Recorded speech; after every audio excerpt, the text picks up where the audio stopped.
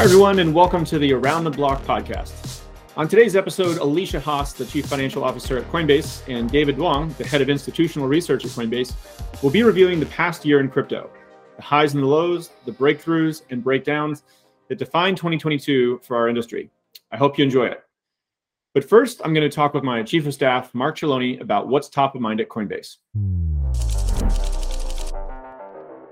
There's been a lot of market volatility over the last week. What do you make of all the noise in the industry right now as we come into the end of 2022? Yeah, well, I think we're seeing some of the fallout from the FTX collapse, and there's still a bunch of fear out there in the market. We're seeing some of the firms that had, they were creditors essentially in some way, shape, or form to FTX.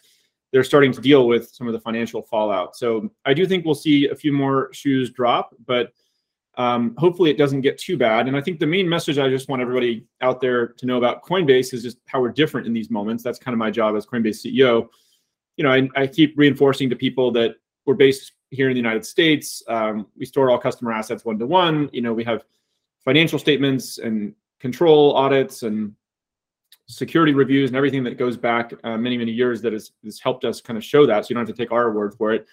And then we've got $5 billion on the balance sheet as well that kind of will help us weather any downturn in crypto and come out of this other side of it even stronger. So with my Coinbase CEO hat on, I have to be out there making sure people who aren't deep in this industry just understand that difference. And it's not just Coinbase, zooming out from my Coinbase CEO hat, I also just want to kind of help the whole industry grow. And so it's not just Coinbase. There's many, many legitimate, great, innovative companies building in this space. And, I want us to, the great actors in this space to come together and help reinforce that message.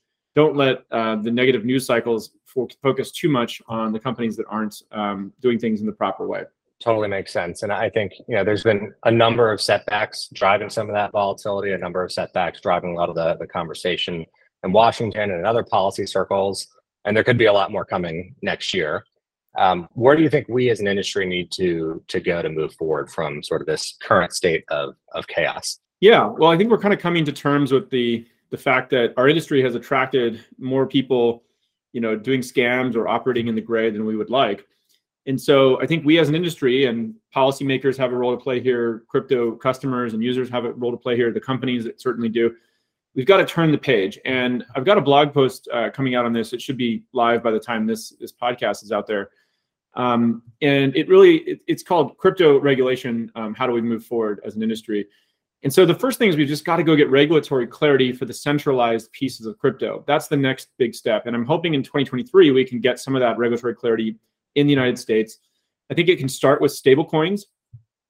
There seems to be a lot of consensus around starting there. And we don't need to do anything, reinvent the wheel. We can really just require some of the best practices from the traditional financial services industry for stablecoins, for exchanges, for custodians. Things like, having a good AML KYC program, having regular audits. If you're, make sure there's no market manipulation and wash trading and things like that. So just some of these basic things, applying traditional best practices from traditional financial services to the centralized pieces of crypto, I think is a really good start. And we've got to figure out, what's a commodity, what's a security. And I think Congress is going to have to pass legislation since the CFTC, the SEC have really not, in my view, come out and created that clarity. So we'll probably see an updated version of the Howey test that kind of applies more to crypto. And my hope is that we can actually have Congress actually require the CFTC and the SEC to get in a room and 90 days after this legislation comes out, publish a list of the top 100 crypto assets and label each one. Is this a commodity? Is it a security? Or is it some other, which could be stablecoin, artwork, etc. So just getting that regulatory clarity would be that first piece to sort of turn the page. And then once we have regulatory clarity, we've got to have it in a level playing field enforced. There's a lot of countries right now are sort of making the right gestures to say, well, we're going to have regulatory clarity, but they don't realize that there's various companies, crypto companies, that are not based in their jurisdiction, which are serving their citizens, right? And that's going to create an issue for them in terms of a disincentive for the companies onshore trying to follow the rules. And then lastly, if we get that regulatory clarity, we get a level playing field enforced, then we've got to preserve the innovation potential of the decentralized aspects of crypto, DeFi, self-custodial wallets, etc. Because that's where I think we'll get the frontier of innovation. We'll actually get even stronger consumer protections. And If we can get those three things done, especially in the next year, I think we'll have turned the page on this industry and the setbacks that happen from FTX and these other fallouts. Yeah, and I think zooming out, it's obvious that we're going through, or it feels obvious at least, that we're going through another one of these cycles. And we even started to see the whole media cycle around, is crypto over? Is crypto dead? We've obviously seen that play out many times in the past now. I mean, how do you respond when you get that question? Yeah, well, in past crypto cycles, that was actually a more common question that I got. People would come up to me and say, is now that Bitcoin's dead, like, what are you going to do next? This was in 2015 or something like that. And, Bitcoin has died many times. You can kind of visit bitcoinobituaries.com. And so luckily, I haven't had many questions like that at this point. There may be one or two, but I don't think anybody seriously thinks that crypto is over at this point. It's basically, you can study the history of technology cycles. And if the internet is one in our recent living memory, where, of course, it had a bubble and a crash, and then a lot of things got built, and it all turned out to be there. It just took longer than people thought. But that's been true of not just the internet. It's really, railroads, the telegraph, even television and the telephone itself. Like, many of these technology breakthroughs that have led to networks have gone through a cycle like this, where there's initially skepticism and doubt, then there's irrational exuberance, there's a bubble that it corrects down, and then the real work happens, and the technology does play out, and it eventually captures all the value out there, but it takes a little bit longer than people think, and it has to go through cycles. So I think crypto is going through a very similar cycle right now, along with the broader macro downturn. It's not just crypto in this case, it's actually all growth tech, I think, has corrected down similarly. So no, crypto's not over. It's here to stay. And actually, the irony is that when you look back at these things historically, it's the biggest opportunities happened in down cycles, because the best companies were able to consolidate, to hire the best talent.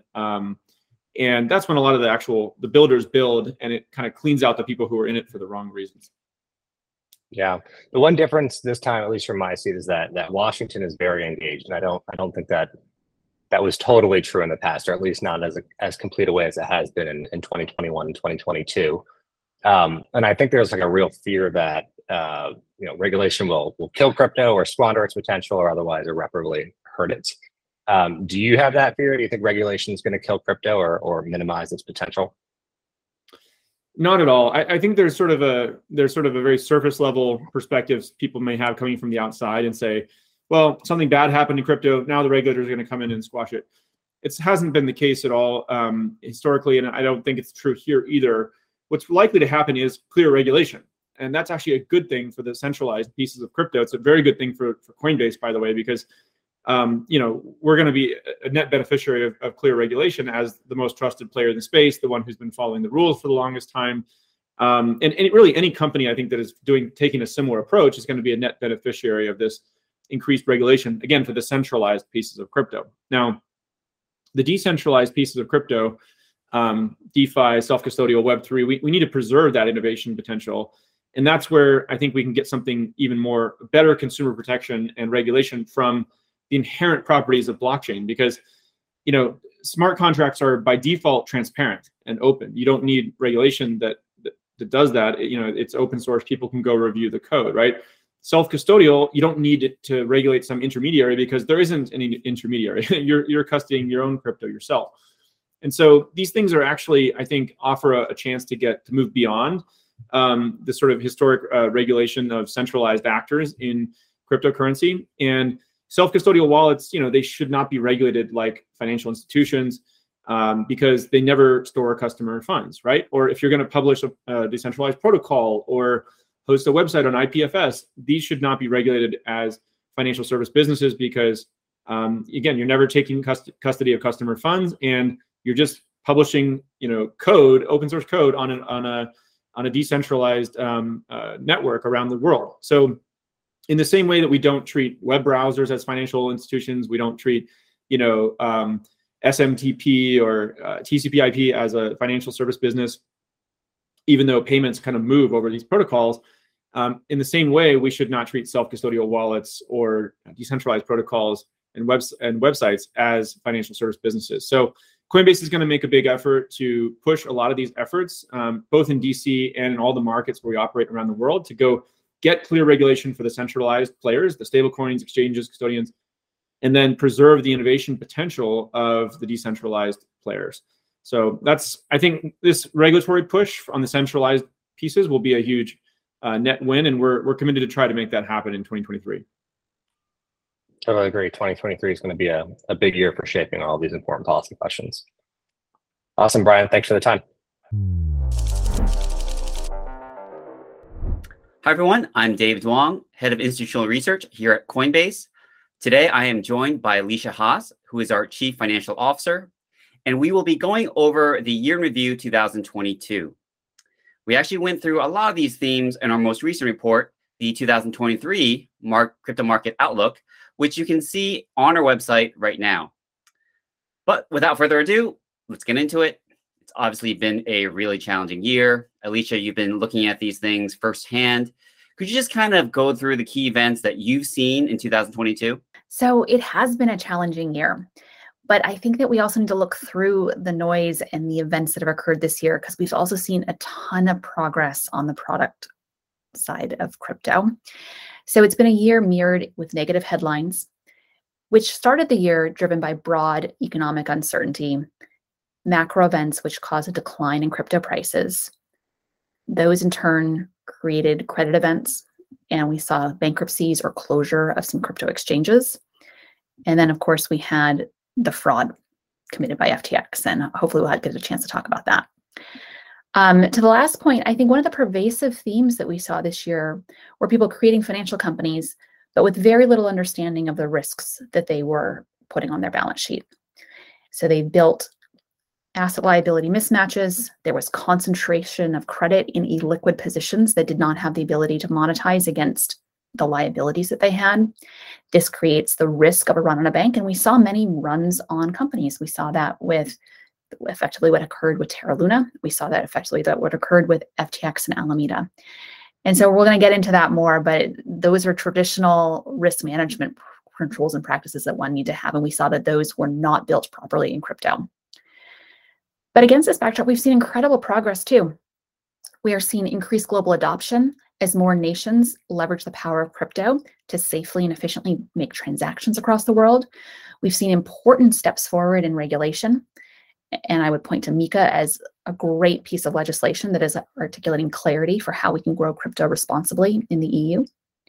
We've seen increased institutional investment and expansion away from speculative trading, but really driven to use cases and utility with Fortune 100 companies like Google thinking about cloud services, Meta thinking about the use of NFTs and Instagram. JP Morgan is doing some innovative work with their own blockchain. So lots of innovation on the product side. And then lastly, we're seeing scalability in crypto, which is a long-awaited important pillar of growth. So we saw the merge from Ethereum from proof of work to proof of stake. And it shows us that decentralized builders in crypto will continue to move crypto forward, even during the most turbulent times. So look forward to unpacking all of these themes and more as we get started. That's great. So, obviously, let's maybe just take this from a chronological kind of perspective. And I think it really kind of starts with the macro side of things. And to be honest, it kind of began even before we got to 2022, right? And we kind of forget that because so much has kind of happened now. And I'm not just talking about crypto. I'm talking about everything, of course, the geopolitics, economics of everything. We kind of forgot that actually this started back in November. And we saw that, Fed Chair Jay Powell actually dropped the language of transitory with regards to inflation back in November 2021. And then we accelerated the conversation about quantitative tightening. And I think, there was a conversation about running off the balance sheet, actively selling bonds. Crypto started selling off probably around 6 weeks earlier than what we saw in traditional risk assets. Like the stocks actually defended the Christmas rally last year. Investors instead really kind of went to the longer end of the risk spectrum and started selling Bitcoin and other digital assets. So, one of the common languages in our industry is that we keep referring to this as a crypto winter. But really, it kind of started out, and it still is, kind of a macro winter. It's just part of the broader cyclical downturn we're seeing everywhere. So, I would love to kind of get your views on that, Alesia. I share that perspective, David. And so for those who may be less initiated, we've long referred to as crypto winters when we see steep correction in the price of crypto assets, most commonly Bitcoin, which is the largest market cap asset within crypto after periods of all-time highs. And so in the past, these have been really severe corrections in the neighborhood of 30 to 90% reductions in price. However, what we saw coming out of the 2021 all-time highs of many crypto assets were these are heavily correlated with all-term valuation highs of growth stocks, risk stocks, a lot of tech companies. And what we've seen as we enter 2022 and the Fed changed its posture on inflation, we started to see interest rates rise. We saw a very high correlation of crypto with traditional equities or high beta, high risk stocks. And people went into a risk off mindset, which meant investors were saying, oh, I don't know what I'm going to do in this market. I'm going to pull back. I'm going to do a flight to safety. I'm going to go to less risky assets. In crypto, you initially saw that as moving from the long tail into Bitcoin and Ethereum, but you also saw severe price corrections in crypto. Our view is this was not crypto related. Our view is this was 100% macro related, tied to the broader economy. And I think it's a statement that crypto became very mainstream in 2021, that this became part of average investors' investable asset class. And so you saw that then participating in a portfolio, much of risk on, risk off, and not just the crypto natives that were there in the prior crypto winters, where it was really crypto driven. Yeah, that's a good point, because I also think that some of the narratives for crypto, unfortunately or fortunately, kind of broke down in the process. One of those is Bitcoin as an inflation hedge. And I think that some people end up being kind of disappointed that it didn't necessarily live up to that role, but also because we're kind of talking about two separate things, right? I mean, the expectations were set rather high because we have the technological innovation side, which I think is definitely something that pretty much everyone at this point recognizes about blockchain technology, DeFi, Web3 applications. Then you also have the financial innovation part of it. And I think that kind of really came from this idea that, Bitcoin wasn't part of all this stuff, right? Like we have all these traditional risk assets and Bitcoin exists away from that. And I'm using Bitcoin here as proxy for crypto because people tend to focus just on Bitcoin as the inflation hedge, but it's away from all that. So it ended up being completely uncorrelated, which merely made, for great diversification purposes in the portfolio. Except when more and more people started kind of getting into it, well, it's not quite the great diversifier it was. Suddenly there's a massive macro event and, let's say there's a war in Ukraine. All of a sudden, those macro forces tend to impact everything in our portfolio. So I think that's something that people tend to miss when it comes to that narrative. But still, I think there's just a lot of differences when we're talking about this bear market versus the previous crypto winter or other crypto winters. I mean, Alicia, we've talked about this before. Like, what are your thoughts on some of the key differences that you see? Oh, I completely agree. So one is, in the past, we really had speculative trading as the sole use case in crypto. And now we're starting to see diversification of use cases of crypto. So I think that is different. Two, we didn't really have institutions in the market in 2017, 2018, or the institutions that were involved were crypto native hedge funds. But now we see large asset managers and many other market participants that provide some stability to the overall trading volume and participation in the market.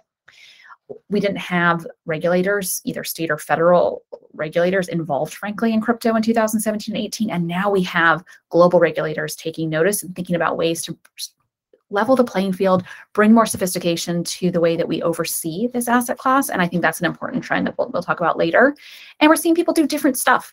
And so I think that's all speaking to, we're going to see growth in Web3. We think that now as we come out of this cycle, maybe it's driven by macro events. So maybe we see a change in the macro environment that leads to a crypto pickup. Maybe it's a product innovation cycle. Maybe it's a regulatory clarity. And we think that there could be multiple levers of what changes for crypto this time that we did not have in the past as well.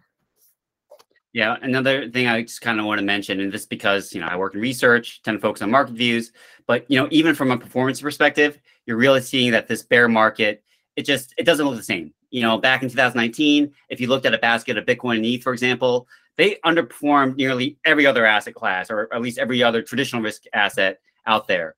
But if you looked at how crypto performed in 2022, it actually performed more or less in line with stocks and currencies, at least on a risk-adjusted basis.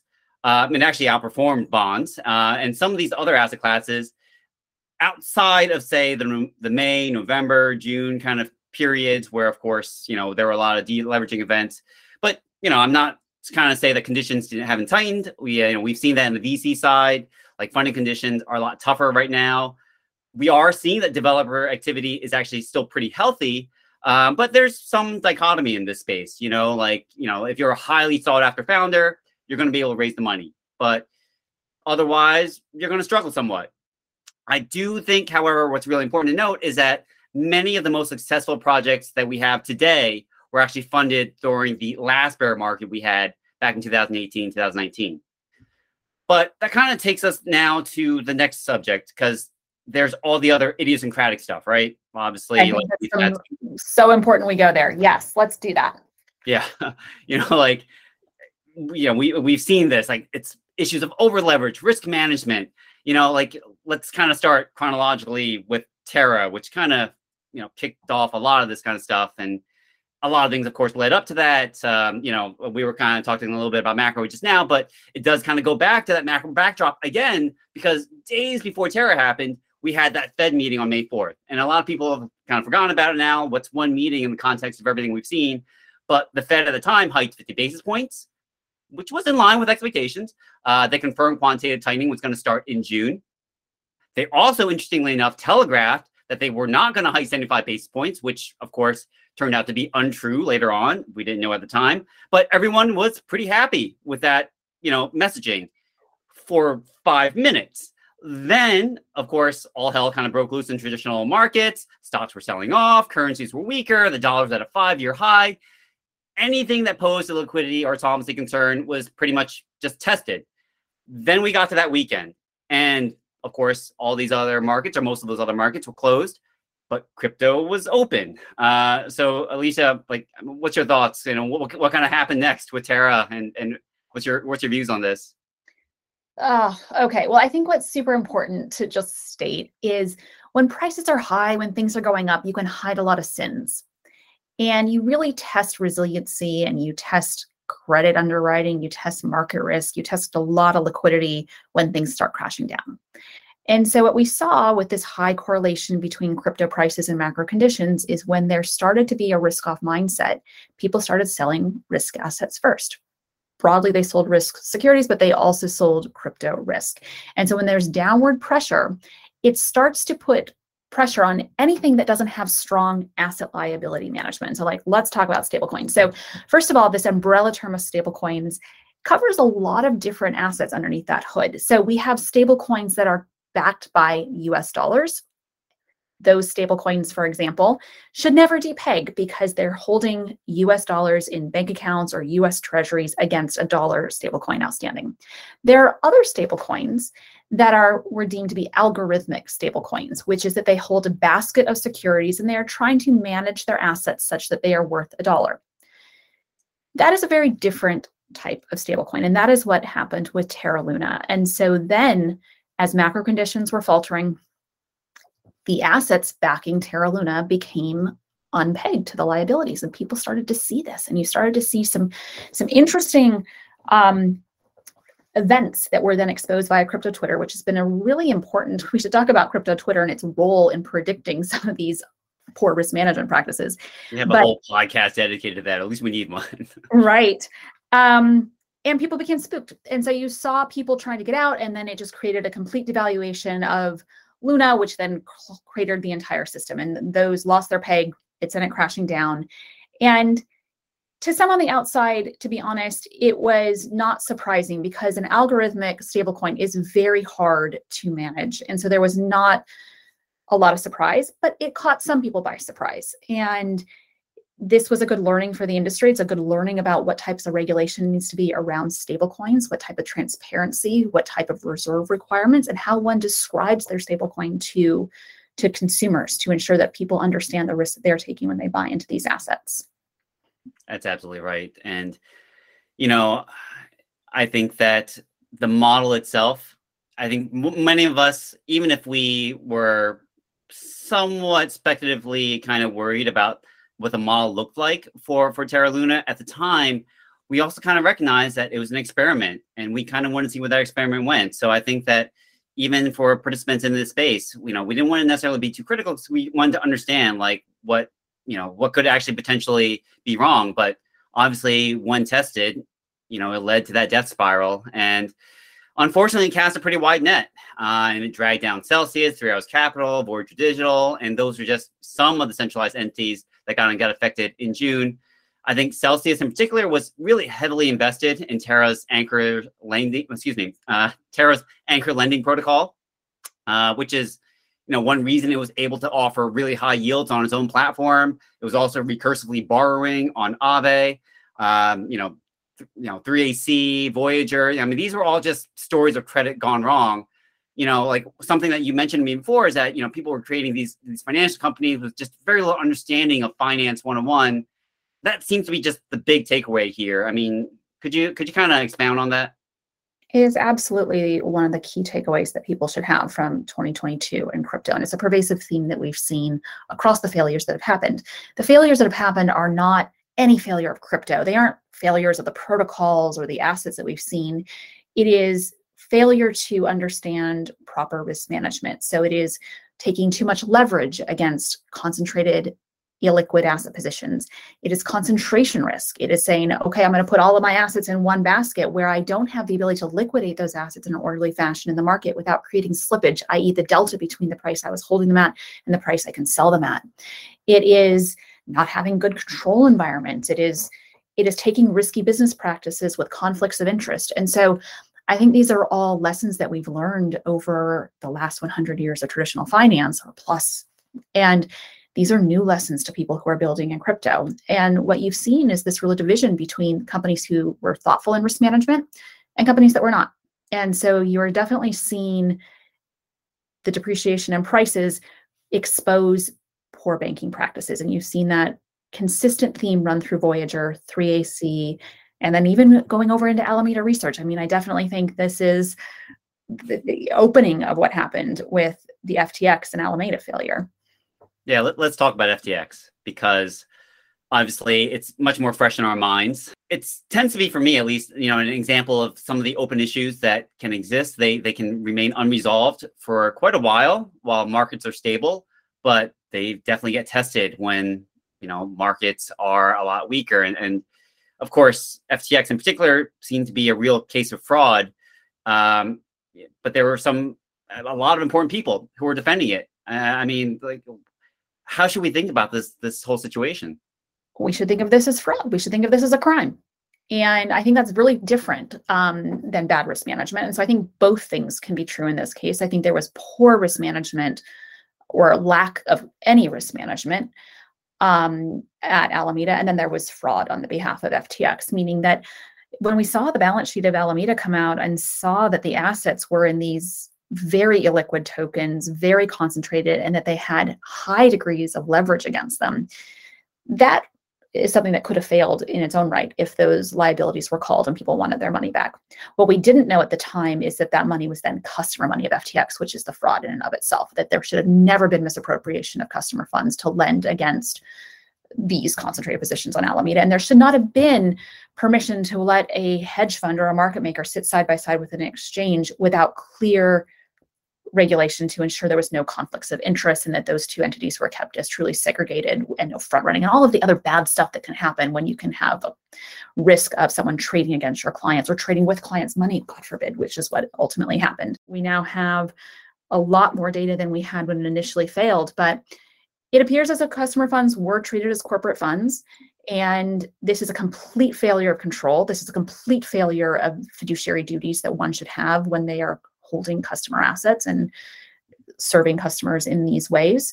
And I think that this really calls for an important reckoning for the industry and understanding of why transparency is critical, disclosures are critical, and customers need to be treated with due care in this space. And we're really proud that Coinbase is so different.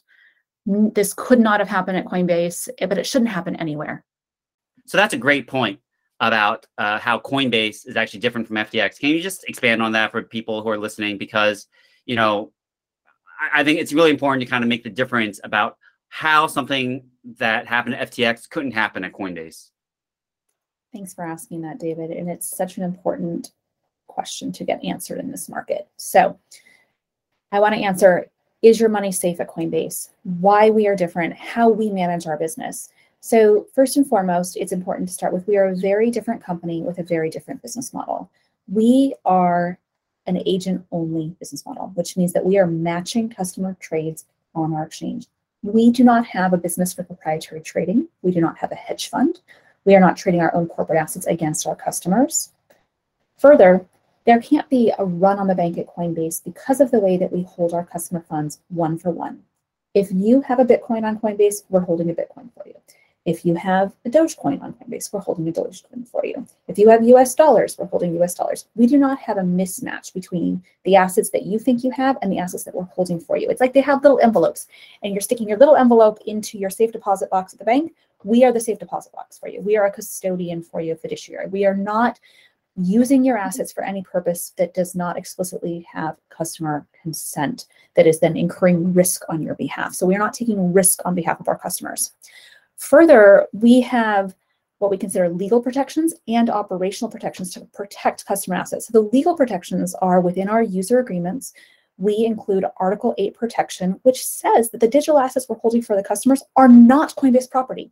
We will not be making those available to our creditors. We cannot use those for corporate use in any way, shape, or form. Those are customer assets. We also have strong operational controls. We segregate customer assets from corporate assets within our books and records. If you look at our balance sheet, which is publicly filed every quarter, you can see line items on our balance sheet that say corporate cash. You can see a line item that says custodial cash. Custodial equals customer.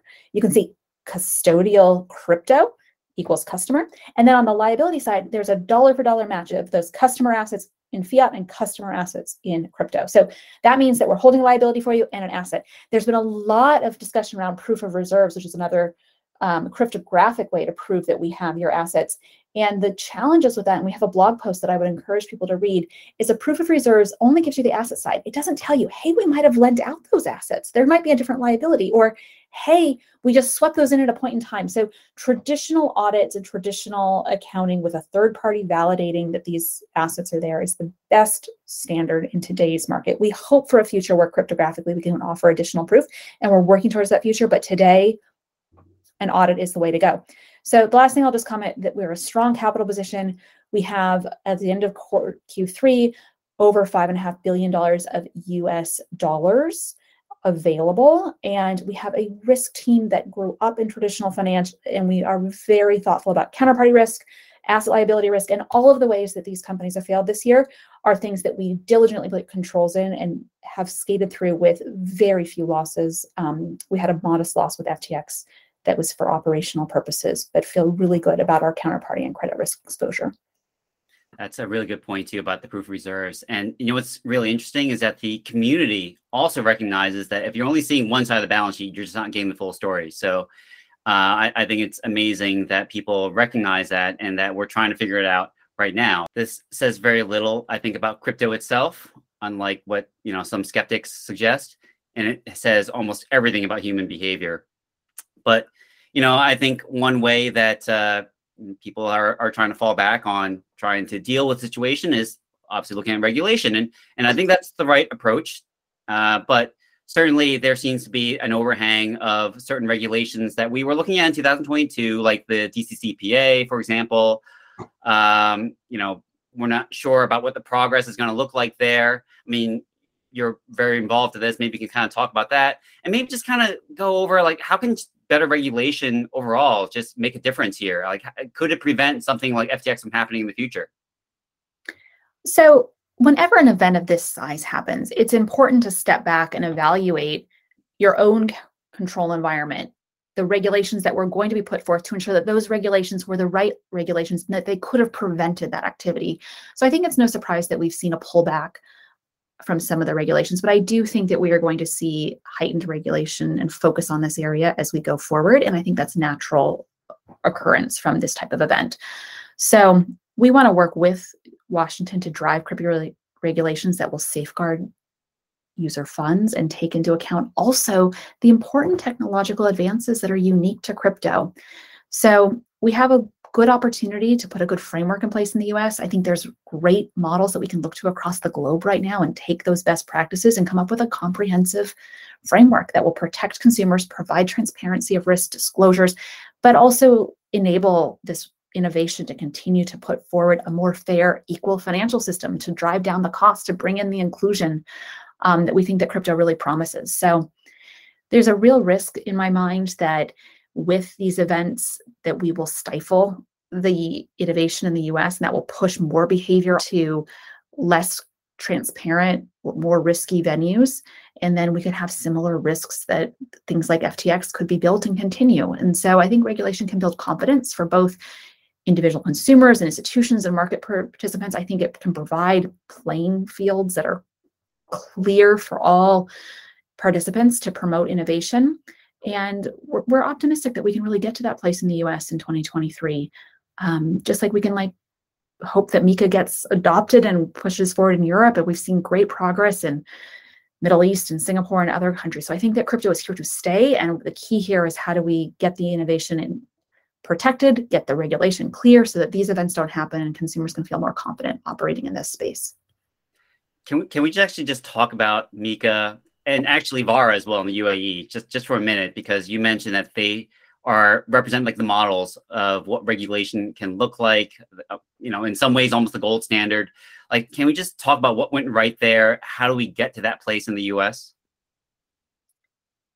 Absolutely. So I think what's critical here is that we provide definitions, categorization, protections, carve-outs, all of the things that people need to understand today. So what is the definition of a crypto security? We have clarity that Bitcoin is a commodity, Ethereum is a commodity.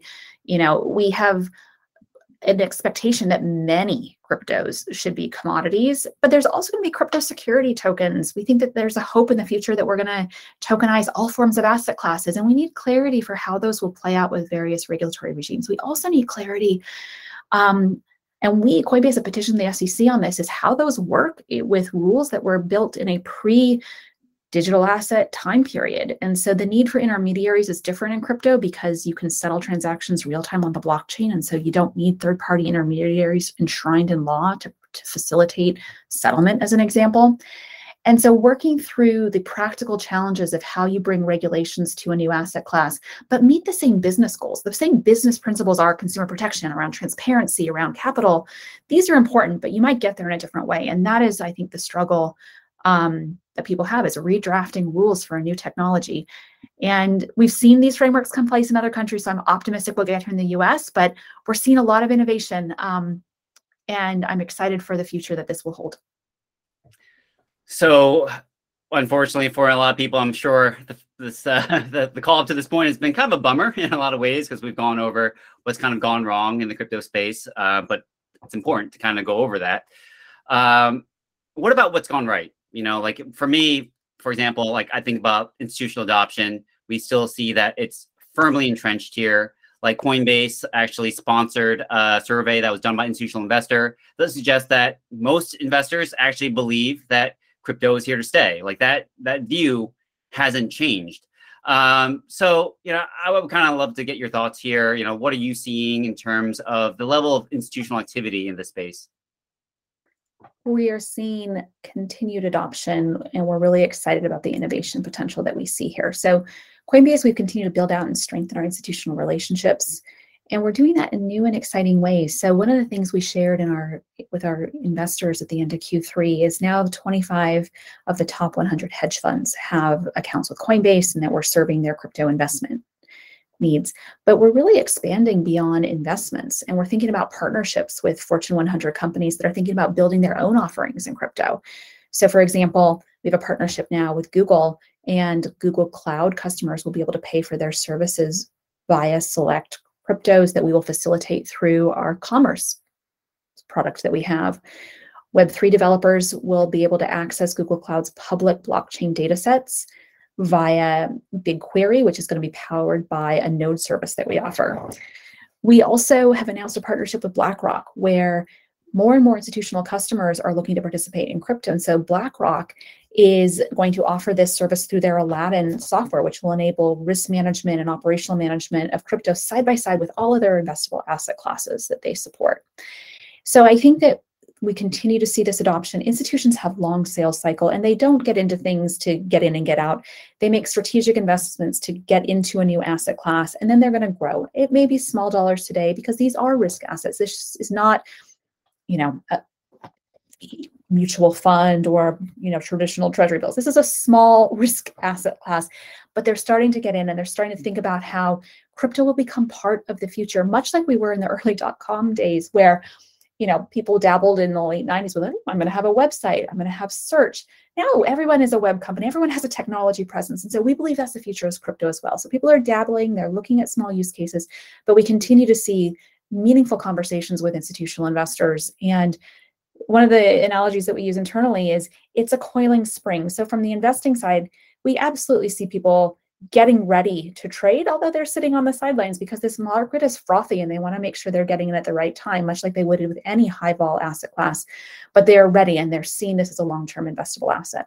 No, I think that's a really good point. And I think for a lot of institutional investors, they see this, and I mean correctly, as a market cycle, and they need to be prepared in order to, research the space, hone their skills in the space, figure out like what they're doing in terms of, custody and prime trading, all this kind of stuff, in order to be able to actually effectively work in that next market cycle.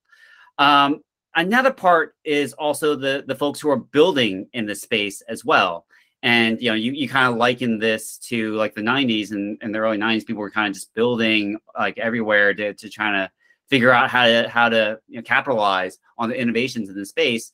Web3 still represents a huge opportunity, especially for the creator community. What do you think about scaling and defining the use case for crypto as we move into the next cycle? Oh, that's so exciting what's going on the ground here. So one of the stats that we look at is the number of developers who are developing Web3 applications. And that number just continues to go up and to the right. We continue to look at the number of engineers, the number of college graduates focusing in this space, and people are just really interested in blockchain technology, tokenization of assets, how we build decentralized applications, how we create more of a peer-to-peer, a more inclusive financial system. And just like the novel use cases that we talk about with the potential in NFTs and loyalty programs and how we can eventually have like NFT tickets and more value that will accrue to the creator and not intermediaries. So there's so much buzz and excitement, but we have some real practical limitations today. So one is scalability of blockchains, where blockchains are not as fast as some of the existing payment rails, but they're getting there and they are making meaningful strides. And what is so exciting about that, and I think we should talk about the ETH merge because I think it's a really good indication of what decentralized communities can bring together, which is this year, Ethereum moved from a proof of work to a proof of stake network. And what was so encouraging about that was that this is hard development. This is changing wheels on an airplane mid-flight, probably on a spaceship mid-flight because it's that complicated. And it was all done decentrally. It was done by developers contributing to these protocols and these upgrades. And I think what it shows is that there is resilience here, that these protocols can go through significant upgrades, which gives us confidence for the next upgrade. And the next upgrades, for example, like the Shanghai, will create more utility on the blockchain. And I think that it's a fundamental validation of success from decentralized finance. I think it's important to know that confirmations were continuing. The network never went down. It never got taken offline for repairs. And so that is really a technical feat that I think is important to recognize. But the key for us is focusing on how do we scale these blockchains? How do we build infrastructure that is more easy to use to move the conversation from crypto as like, hey, you've got to send money to this alphanumeric character. It's kind of like, again, back to the late 90s where we focus on like inputting a TCP IP address into web browsers. Like that's hard to use. We're never going to get 1 billion users in crypto until it is fast, easy to use, that there's clear regulation, and then we have the utility. And those are all the things that we see behind the scenes making huge strides towards. So despite the news, despite the fallout of poor risk management, there's so much that we're excited about seeing on those 4 kind of growth pillars. And that's where we're kind of putting our heads down and building every day. Alicia, thank you so much for joining me today. This was great. We covered a lot of these topics in our recently published 2023 Year Ahead Report. Again, you can find that online right now at Coinbase.com. Thank you everyone for listening. This has been the Around the Block podcast. You can subscribe to this podcast on Apple, Spotify, or wherever you get your podcasts. Thank you so much for listening. Today's conversation is for informational purposes only and does not constitute legal or investment advice. Actual results may vary materially from any forward-looking statements made and are subject to risks and uncertainties.